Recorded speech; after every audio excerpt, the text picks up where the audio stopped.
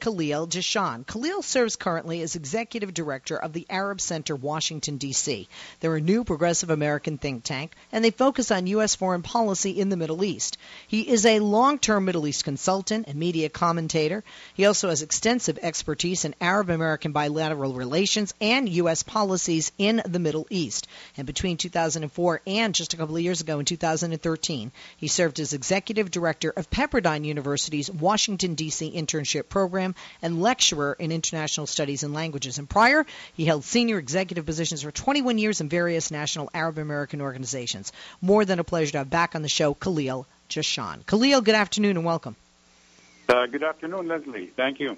And thank you for being with us. Always a pleasure. My pleasure. I was surprised more people weren't talking about an anniversary. And that is today, 4 years ago today, Muammar Gaddafi was killed in an uprising. And although he was killed 4 years ago, his legacy as a dictator continues to haunt Libya, a nation, although rich in oil, that still struggles to find its national identity. Question. Khalil, there are people that say that in hindsight, the United States, in an effort to help those to oust Gaddafi, who ended up killing him in order to oust him, that the United States helped with airstrikes. And that in hindsight, some people say maybe that wasn't such a good idea when we look at what's happened since then in Libya, and that there are many people in Libya who feel in hindsight that the devil they knew perhaps was better than what they're dealing with now. What do you say to that? Well, first of all, with regards to the first part of your question, it's amazing how quickly we forget. And our political memory tends to be very short, particularly, this is universal, but particularly here in the U.S. Gaddafi definitely was a well-known figure for us in the Middle East. We kind of clashed with him on several occasions for different reasons, but we kind of quickly forgot about him once he has departed the scene. I fully understand the logic behind the argument that maybe getting rid of people like Saddam Hussein and Gaddafi and Ben Ali in Tunisia and others has kind of created a vacuum that has come back to haunt us by. But again, my argument is it is the issue. The problem is not getting rid of these rascals, but the problem is the way we did it. The fact that it was abrupt. We did not do it as a matter of principle for years in terms of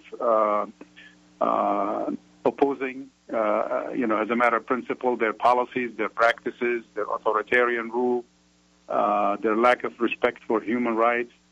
But suddenly, we kind of jumped on the bandwagon and decided we need to support democracy, assuming that what we were witnessing on the streets of the Arab world was a democracy. And we moved in and supported that, sometimes peacefully, sometimes not so peacefully, as you referred to raids and so on in Libya. And that vacuum that was created was filled by the wrong groups, the groups that now we're stuck with. We don't know how to fight. They're definitely opposed to our national interest. They're definitely opposed to our foreign policies in the region. And we seem to be stuck with worse people than Gaddafi and Saddam Hussein. And we got rid of reactionary, authoritarian leaders, and we ended up with, terrorist groups that are uncontrollable.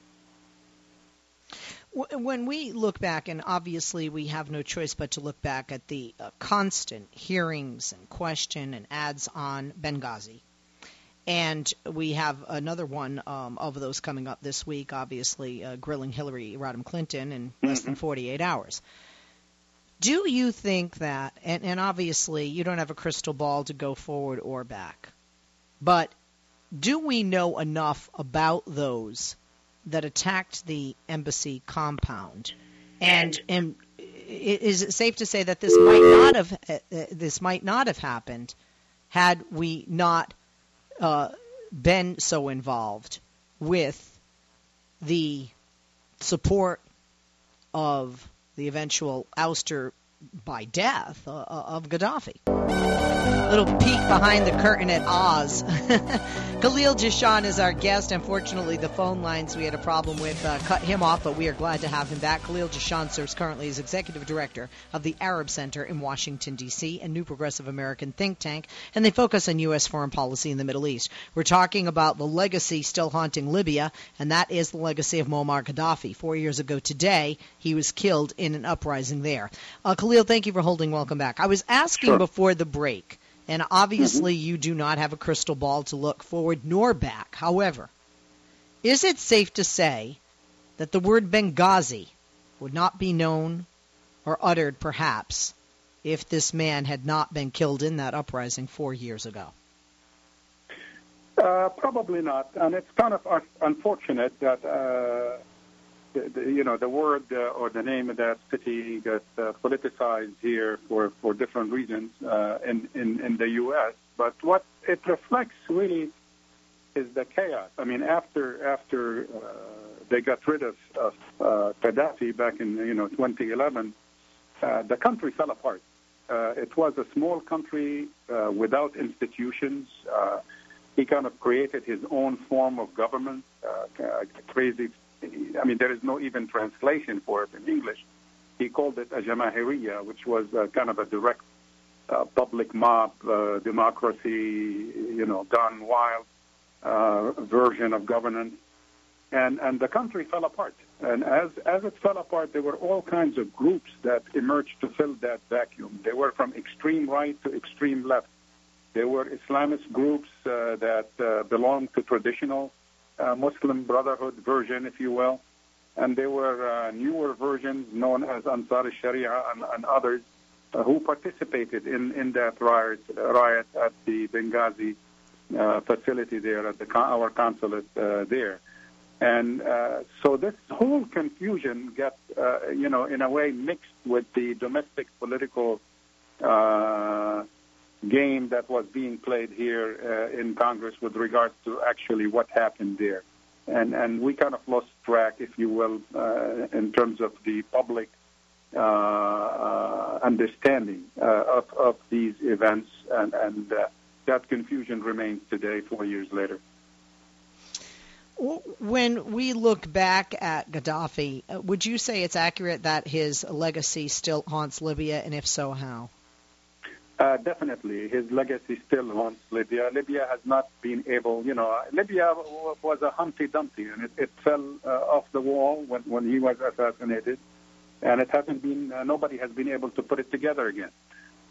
So right now what you have is, instead of this one country ruled by an authoritarian strongman, Gaddafi, now you have basically 5 or 6 countries. You have one government in Tobruk on the Egyptian border. Tobruk government is the one that's recognized by the international community, by the U.S. and the West and so on.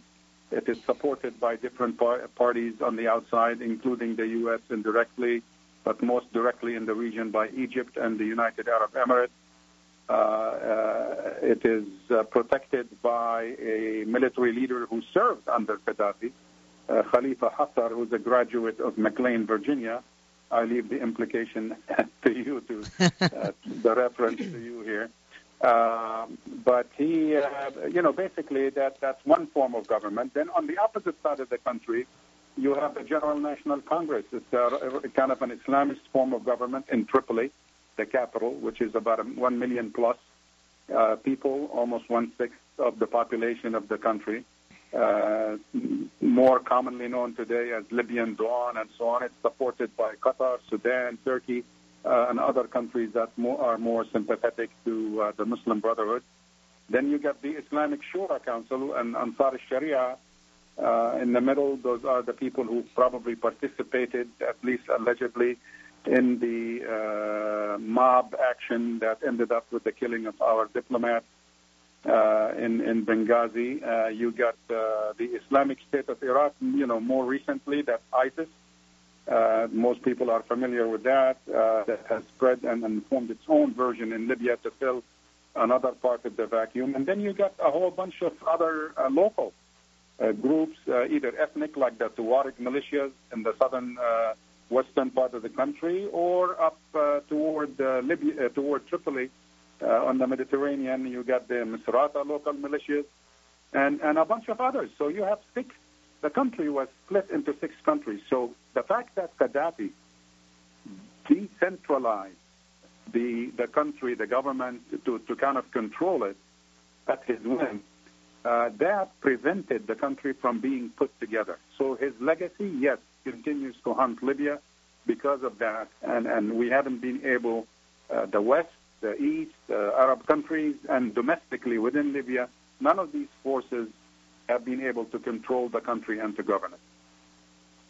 This is, like many Middle East countries, Libya, a largely tribal nation. But before we talk about that, I want to go back. And one thing that Gaddafi did, even though Gaddafi is viewed to have been, like you said, there are different relationships with the United States. There are positive ones and negative ones. But he was very smart in something that he did, if you want to be a dictator, which he was. And that was he funded his military with money that he made with oil. And he paid them so well that any opposition to himself would be crushed. There were no state institutions built, and therefore it was almost like he set it into motion that nothing could survive beyond him, and that it could take, as we're seeing right now, several years, if not decades, for this country to recreate itself and to recreate a national identity. Yes. You're right in referring to the fact that he did not allow for, political institutions to exist in the country, no political parties in the modern sense of the word. He allowed only what he called popular committees, popular councils, people's congresses to emerge, and he felt all these kind of pseudo-institutions with his own cronies. Now, you're right that the military was kind of had a strong presence in the country, but even that was not institutionalized in the traditional sense of a typical military institution.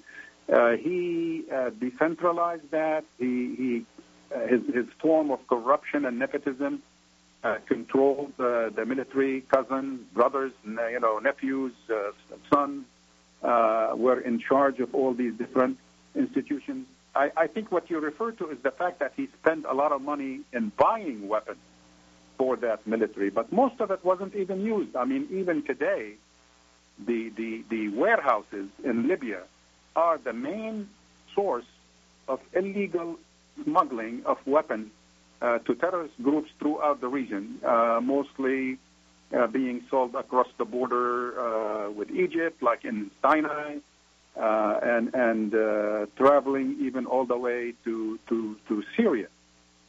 He was not even able to use the huge quantities of weapons that he packed in his military warehouses. Last but not least, just because of time, what do you want, any prediction or anything that you want our listeners to come away with and to be mindful of going forward, or maybe a mention of ISIS and how they've taken advantage of the chaos in Libya? Definitely. I mean, in Politics 101, we as students in college, you learn that you can't leave, in politics, you can't leave a vacuum. You leave a vacuum kind of at your own risk. It gets filled usually by a party that's not to your liking. And that's what has happened in these countries. We kind of didn't know how to react to what was called the Arab Spring early on. We jumped on the bandwagon and say, yes, this leader got to go, this leader got to go. And we never really thought out the process of who is going to fill that vacuum. Our situation would be a lot better had we been involved, again, as a matter of principle, in those principles that we have. We advocate anyway in our foreign policy interests. We list them, but we never adhere to them, like democracy, respect for civil rights, respect for human rights. So if we leave that up to the whim of the street, up to the mob, when they rise out of frustration, you cannot control the process. But if we commit to them more seriously, I think we would be more, or the emerging situation would be more not only to our liking, but more importantly than that, to the liking of the local population. Okay. And lastly, now I have a minute. My apologies. I thought it was one. It was two. Quickly, we hear about ISIS in Syria and Iraq, not as much in Libya, but they truly have a presence there as well. Mm-hmm. Yeah, they actually took the same name, Islamic State of Iraq and Levant, ISIS, and they added Libyan province to it, the way they have done in the Gulf, the way they have done in Yemen, the way they have done. So it's a franchise. All right. Thank you for being with us. Always a pleasure, Khalil. Khalil Jahshan, currently serving as Executive Director of the Arab Center in Washington, D.C. That's a new progressive American think tank. They focus on U.S. foreign policy in the Middle East. Follow him on Twitter at Naz548, Naz548, and the website for the Arab Center is arabcenterwa.org. Quick break. When we come back, guest number 2 in this hour. Don't go